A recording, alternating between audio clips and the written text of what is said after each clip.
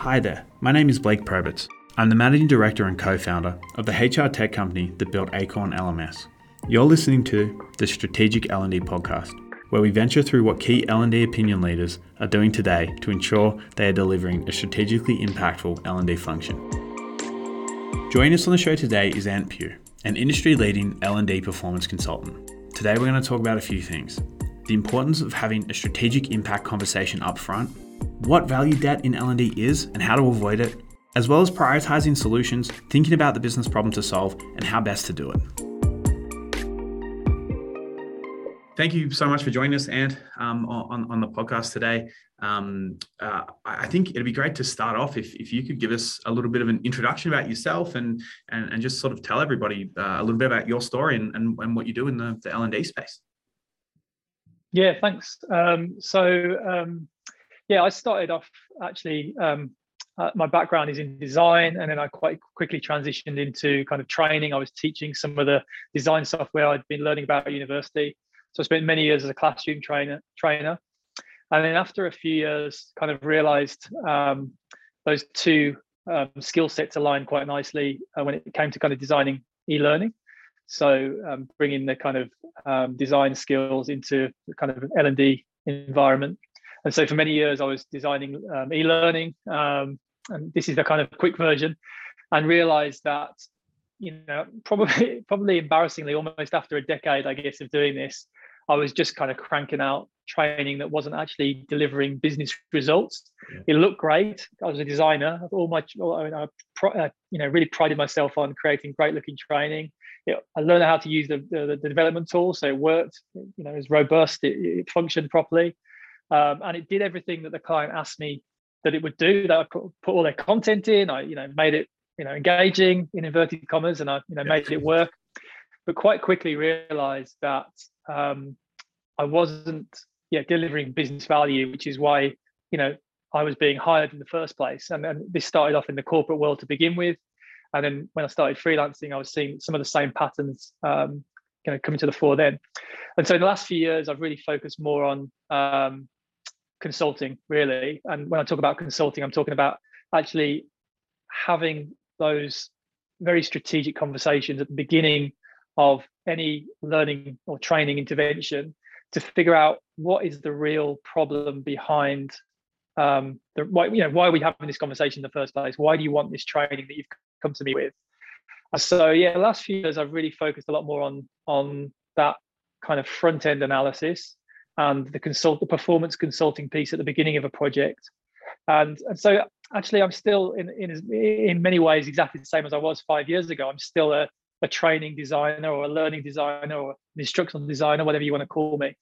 But the solutions that I now deliver are very, very different because we do a lot more analysis and problem solving at the beginning to make sure that what we're going to design is actually solve a business problem rather than just delivering what was asked of me. So I now do that as a freelancer. I'm British, but now live in Australia, and I do it over here. And whilst that's paying the bills, what I'm really passionate about is teaching what I'm learning about this stuff. So I have a newsletter. I write daily, put a lot of content out there. My main kind of channel is LinkedIn, really. But I write this daily email. I've got a list of about 1,500 learning designers who I write to every day, just with really I'm trying to share the journey of what of what I'm going through, what I'm seeing every day. So the experiences I'm having with clients, things that are working, with my clients, things that are not working, things that I'm testing out that we've had successes with, and just different things that I'm seeing, different trends, different insights that I'm seeing as somebody who's been working in L&D now for approaching 20 years. Just trying to share that with others, because whilst I can help clients on a one-to-one basis, I really feel that my highest contribution is to help the industry as a whole. And if I can help 1,000 instructional designers achieve something, they're going to go off and work with 1,000 different clients, and I'm going to have a much bigger impact than working with one client at a time. So my ultimate goal, whilst I'm doing client work in the short term, my ultimate goal is to really help the industry at scale. Yeah, wow, that's amazing. And I think everyone's been in that world where maybe you start a new job and you do some of that induction training and it ticks the box. Maybe it looks pretty, but Does it really deliver that sort of value? I'd be really interested to know, I guess, from your perspective, what are some of the challenges that you sort of your clients have faced, or that you see sort of pop up where you found, hey, I can deliver a lot of value by solving these problems? Is there any recurring themes there, or anything that pops up when you're trying to solve some of those business objectives? Yeah, I mean, every single client will come to you with a different need. Whether they can articulate it or not is a different thing. Most of the time, they haven't even thought about it. Either you've got two scenarios. You've got the kind of classic scenario where somebody in a higher position within the business has asked somebody lower down to go out and find somebody to build you the training. So they get given the slide deck, they get given the name of the subject matter expert, and they say, right, go out and find somebody who can build me this training. And the biggest problem is with regard to that is that the person that they find to build the training, whether it's internal or externally hiring an agency or a freelancer, is that 9 times out of 10, I'd say even more than that, maybe 99 times out of 100, the person that they're speaking to doesn't have the performance consulting skills to successfully identify what the root cause of the problem is. So conversations quickly escalate into how many slides are there, what color do you want the buttons, do you want videos in there, how many modules should we make, all those questions around the specifics of what the client wants, when actually what they really need to be doing is asking some deeper questions to figure out, why do you want this training in the first place? So that's the piece of the jigsaw that's missing, and that's really what I'm trying to help share with the world, really, is that whether it's that one instructional designer's responsibility to do that performance consulting or not is a different question. I'm not suggesting that every instructional designer needs to do that, but it needs to be done regardless of whether that person does it or somebody else. So you've got to have that piece, otherwise the solutions that we're designing, they're just not going to be effective. And I was actually thinking about this morning. I was thinking about comparing it to web design. And if you think about training design and web design, you could almost, because you've got a techie background, so you're familiar with building websites and stuff, right? If you build a website, if you build a crappy website, most people can navigate their way through it, find what they're looking for, and they'll be on their way. It's not going to be a website that they go back to and use regularly, or maybe they will need to use it regularly because it's the intranet of the company, and that's where they have to go to get the processes, or they have to use it every day. It's not a pleasant experience. The problem with training, though, is that if we build, I get clients coming to me all the time and they say, can you convert my 70 slides of PowerPoint into an e-learning course, maybe like a 45-minute e-learning course or something. Every time a staff member sits and goes through that 45 minutes of training, we're creating a deficit where that company is losing money for that 45 minutes. We're paying for people to be off the job. They're sitting on that e-learning course. Let's imagine you've got 100,000 people taking the course. I can't do the maths, but imagine 45 minutes per person. That's a hell of an amount of time to be not productive in their jobs. Not to mention, you've got the additional costs of the opportunity cost. What would they? That is the opportunity cost. Sorry, I'm talking rubbish. So that's the opportunity cost. What would they be doing if they were spending that time otherwise? What else could they be doing in that 45 minutes? But then you've got the reputational damage as well. So those 100,000 people are now thinking, wow, that was the worst 45 minutes I've ever spent. It was totally useless, didn't help me do my job. And next time somebody suggests I should do an e-learning course or do a training course, I'm not going to be very excited about it because my last experience was bad. And then you've got, not only that, you've got the cost of development and the amount of work that goes into actually building a solution. So if you factor in all those costs, there's a huge amount of value being lost there, really.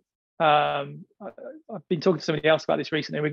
We called it value debt. We're accumulating this value debt where we're sucking the life out of these businesses based on these training experiences that we're designing.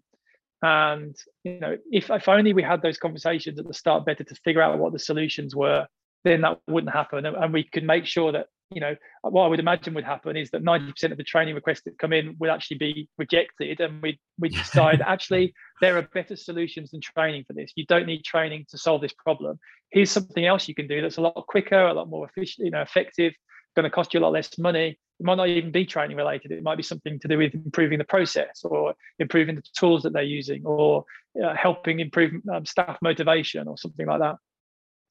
But then the remaining 10%, we can really make sure that the solutions are effective and are actually delivering a return on investment for our clients. So I'm not sure if I answered your question, but that's kind of in a roundabout way some of the things that I'm seeing. Yeah, that's really interesting. And I think what you've said sort of about that training having an impact, and I guess that the sort of the bad taste that it can leave within the employee's mouth when they go through and they do something, you go, oh my God, it's such a waste of time. What am I doing? Or I've done this before. Why do I have to do it again? It's really interesting. Well, what I'd love to learn a little bit more about is sort of, so you said you consult around finding out some of those problems, and how do you distinguish a problem from maybe a symptom? Because something that we see quite a lot of is, hey, this is the pain we're feeling is here, but it's actually caused by a different problem that might be over here. Do you sort of work with the clients to uncover, hey, these might be some of the problems that you're experiencing, and then sort of try to help them solve that throughout that training sort of creation process?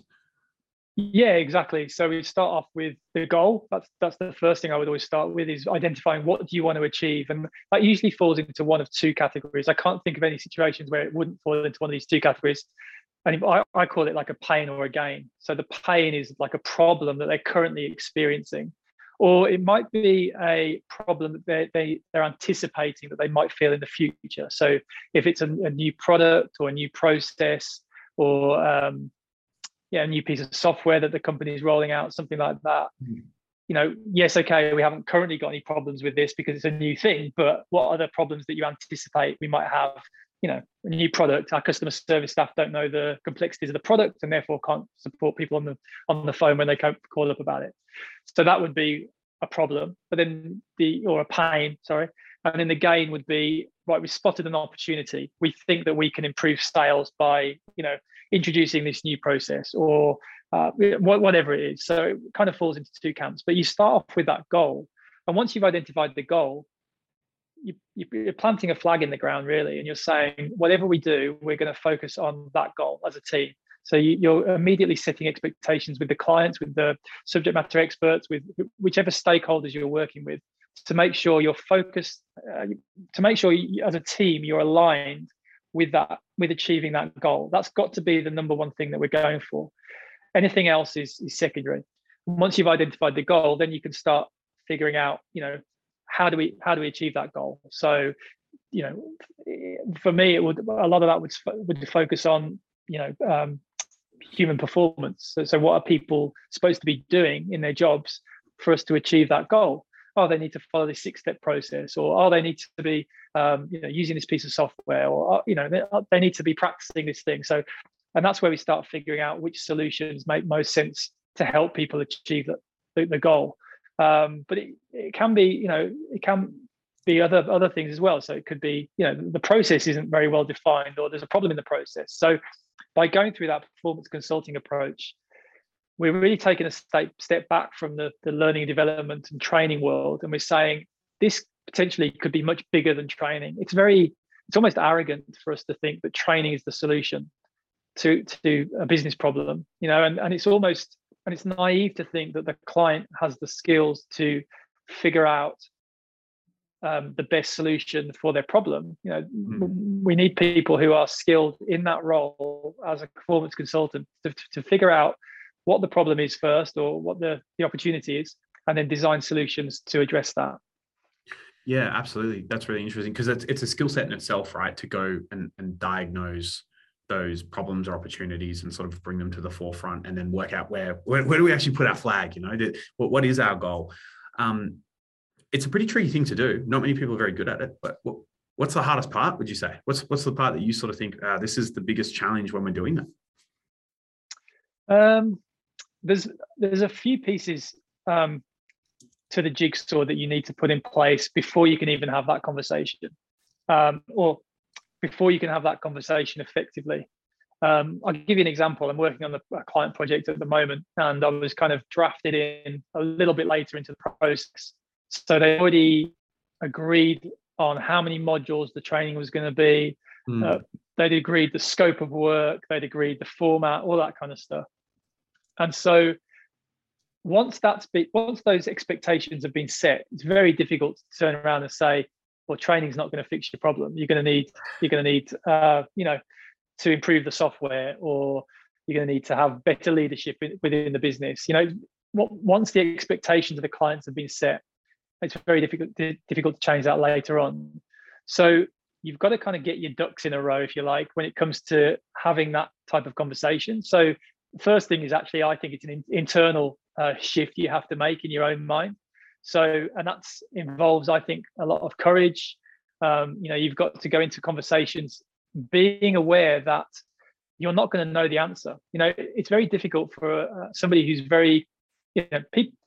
I worked for many years as an instructional designer to get to a point when somebody came to me with their slide deck and said, "Can you turn this into a snazzy learning course?" I worked for nearly a decade to get to a point where I could say with confidence, "Yeah, I can take this and I can make this look amazing. It's going to work on your LMS. It's going to be really engaging. It's going to have videos. It's going to be broken down into micro learning." So I got to a point where I was like, "No, I feel confident doing this." And I had to, when I started focusing on goals and business objectives and consulting and all this stuff, I had to kind of get rid of that a little bit, because it was very what's the word I'm trying to say? It was very, I had to become very vulnerable again, because when you're entering that type of conversation and you're focusing on a business goal, you're putting yourself into a situation where you don't know what the solution is going to be. And you might not know what the solution is going to be for another 6 weeks. So you're going to a conversation with a client and you're saying, "Look, I don't know what the solution is, but let's work through this together."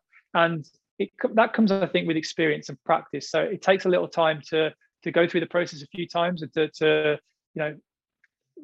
bit of there's a moment where you have to jump in at the deep end and say, "Look, it's a leap of faith. I don't know if this is going to pan out."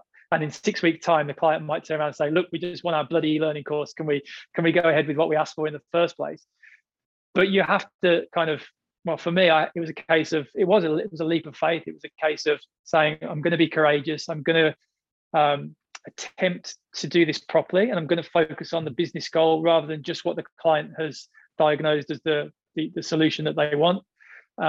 So that's the first part. It's the mindset. And the second part, I think, would be the kind of, you could almost call that mindset part. I was going to say the second part is positioning, and I was going to say you could almost say the first part is actually internal positioning. You're positioning in your own mind to say, I'm positioning myself as somebody who's going to help you solve the problem, rather than somebody who's going to just take your slides and build your training. The second part is the external positioning. So what is the perception that I'm giving to somebody when I start a project with them?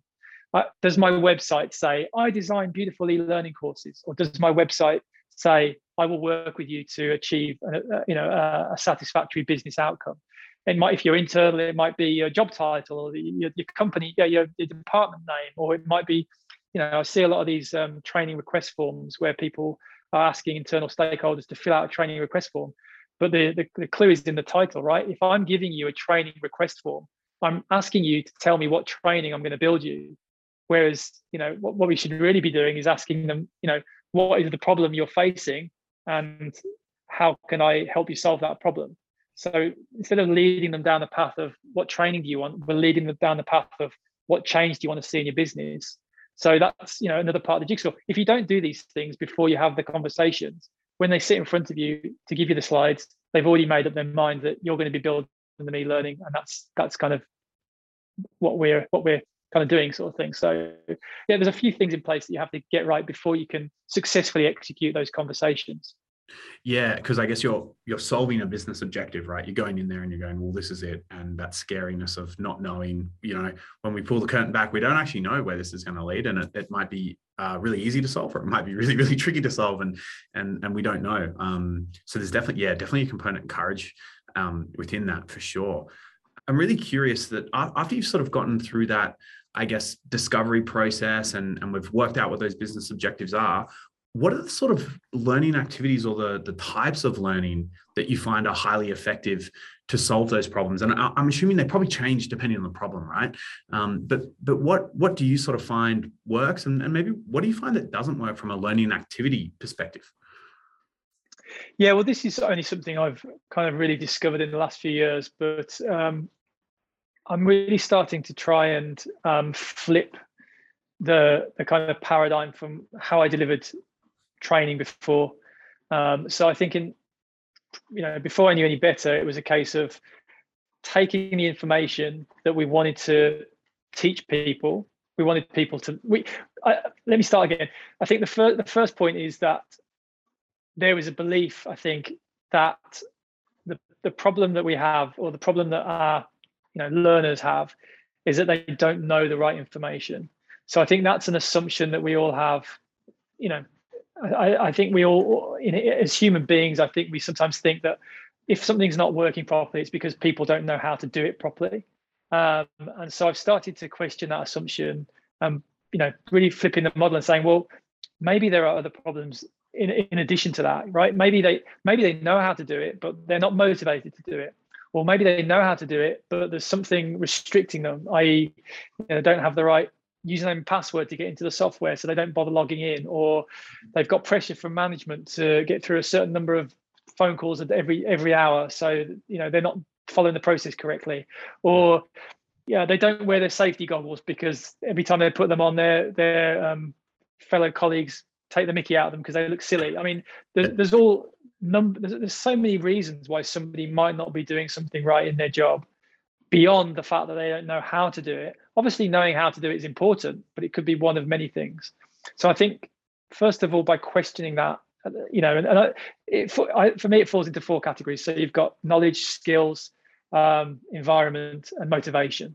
So, and this is taken from a concept called action mapping by a lady called Kathy Moore. But she developed this process, basically, that you can take a problem from start to finish, or a training requirement from start to finish through. But you can break them down into those 4 categories, essentially. So is this a knowledge problem? Is it a skill problem? Is it an environmental problem, or is it a motivational problem? And 9 times out of 10, it's all of them, right? It's not, maybe they don't know it, but also they have never had a chance to practice it. Yeah. And then they don't, not only have they not had the chance to practice it, they haven't got the right environment supporting them in doing it properly. So yeah, I think that's the first thing.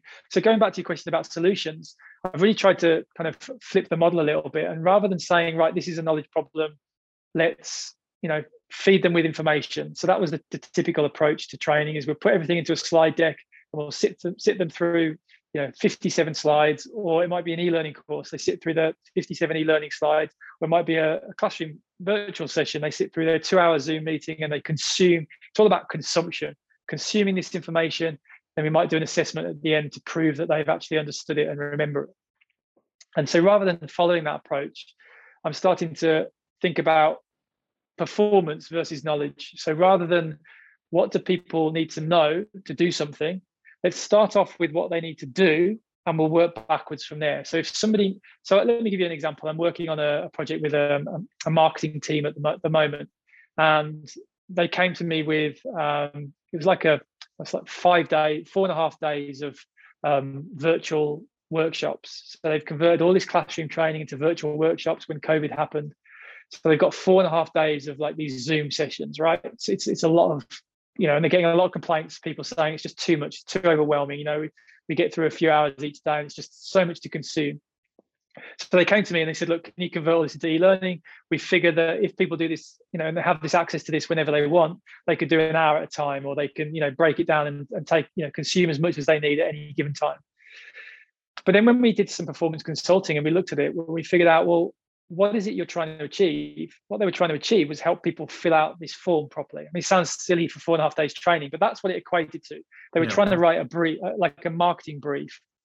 And these staff were not filling, they weren't writing effective briefs, basically.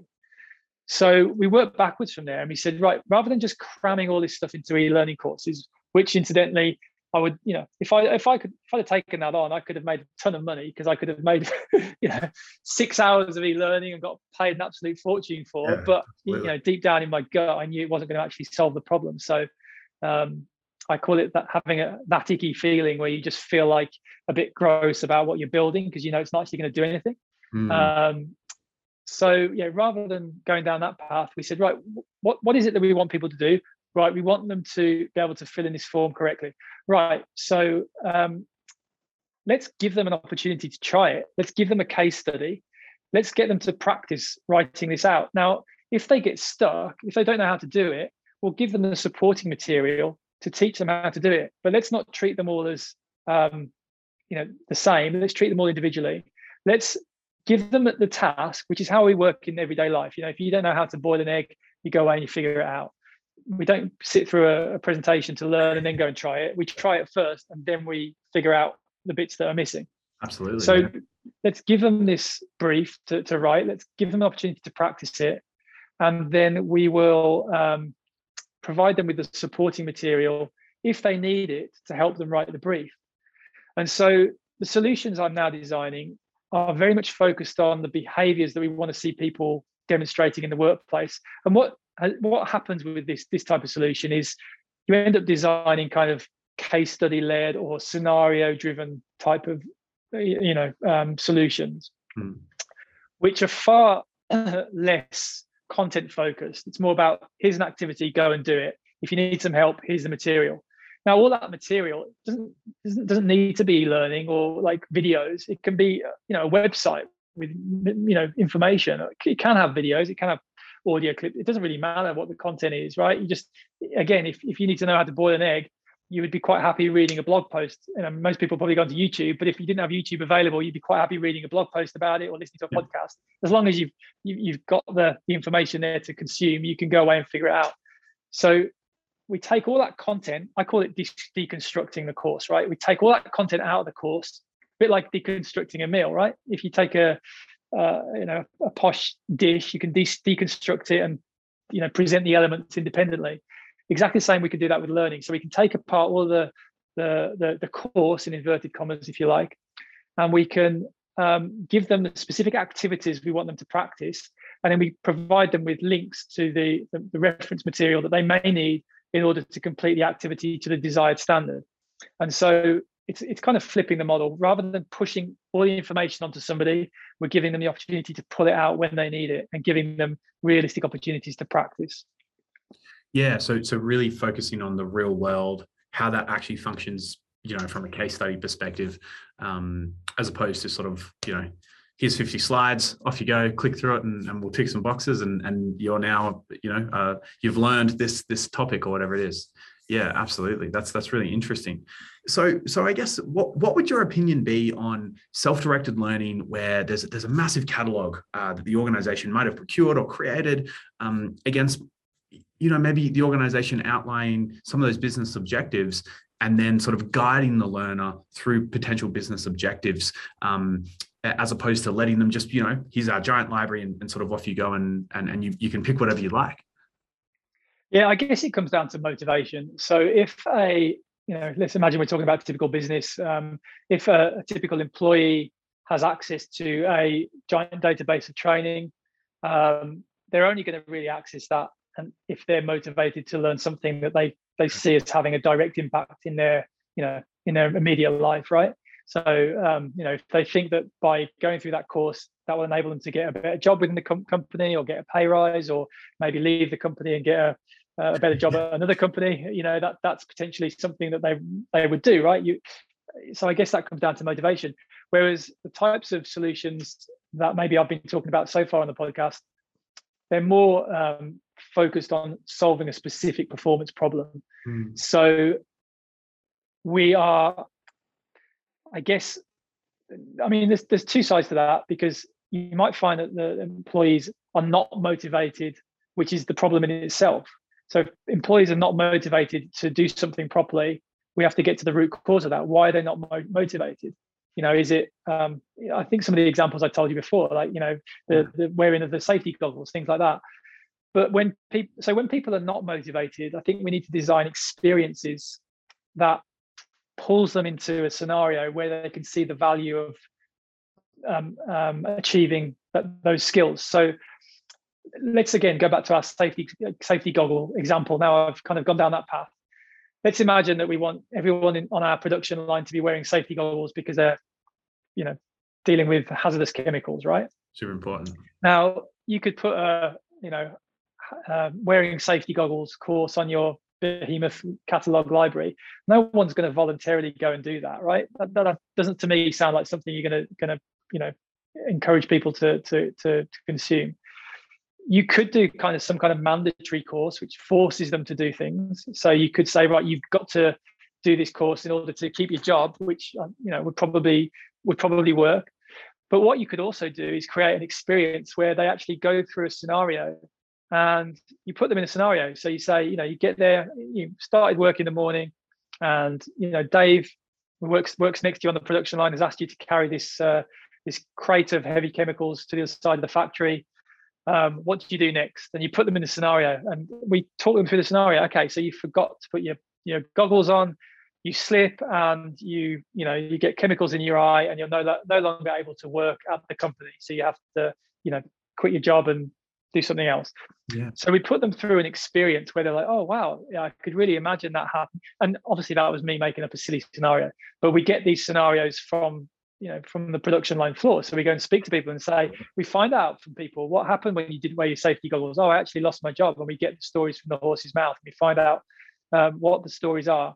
And then we weave those into the experiences that we design, so that when people actually, maybe they're not motivated to wear their safety goggles, but we put them through an experience that hopefully energizes them into wearing their safety goggles in future, because they've seen the consequences of what happens when they don't. Oh wow, I didn't realize you lose your job if you spill chemicals, and you get found out that you weren't wearing safety goggles. I didn't know that was a sackable offense, kind of thing. So I've learned something from that experience, and maybe that would change my behavior.